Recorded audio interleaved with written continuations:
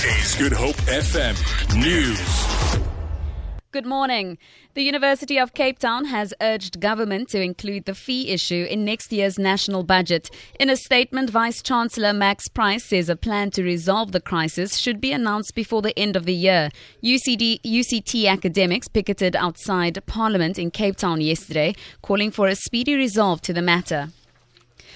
The Democratic Alliance in the Western Cape says agriculture is the cornerstone of the provincial economy. Chairperson of the Standing Committee on Economic Opportunities, Tourism and Agriculture, Beverly Schaefer, has been speaking during a debate in the provincial legislature on the plight of farm workers. Opposition parties say farm workers are amongst the most lowly paid and work under unbearable conditions. They have also raised concern about a 4-week wage strike at Robertson Winery with no end in sight.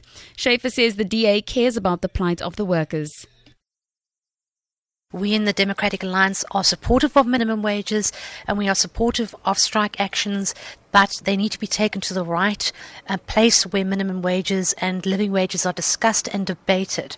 The Western Cape agricultural workers are the highest paid in the country. That has been determined by the United Nations Labour Organization based in Geneva, and that the Western Cape agricultural workers have the best working conditions. Property mogul Jason Roeder is expected to appear in the Stellenbosch Magistrates Court today in connection with the murder of his wife. The court is expected to rule whether he can return home to Johannesburg. Roeder is out on bail of 1.1 million rand with strict conditions. He was ordered to live with his in-laws in Cape Town pending today's appearance. The Johannesburg man is alleged to have murdered his wife Susan at the Spear Wine Estate in July. ANC veteran Winnie Madikizela Mandela says the weakness of the rand and the risk of junk status is worrying. Her remarks follow a growing discontent over the ANC leadership, including the way it's handled the higher education fees protests. Speaking to the youth in Soweto as part of her 80th birthday celebrations, Madikizela Mandela says it's time for new leadership in the ruling party.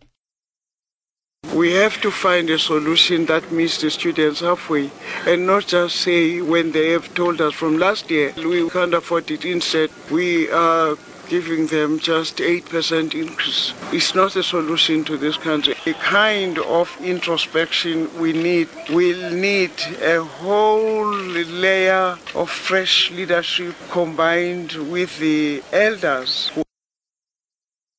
A curfew has come into force in the U.S. city of Charlotte, North Carolina, to prevent a third night of violence. Demonstrations are continuing after the shooting of Keith Lamont Scott at 43, a 43-year-old African American. It's the latest in a string of police-involved killings of black men that have fueled outrage across the United States. Reports say protesters are defying the curfew amid ongoing demonstrations. Protesters are demanding that video footage of the shooting be released. At least 44 people have been arrested during the violent protests. In your economic news, the rand is trading at 13 rand 66 to the US dollar, 17 rand 80 to pound sterling, and 15 rand 29 to the euro. Gold is trading at $1,332, and the price of Brent crude oil is at $46.46 a barrel. For Good Hope FM News, I'm Tamara Mitrovic.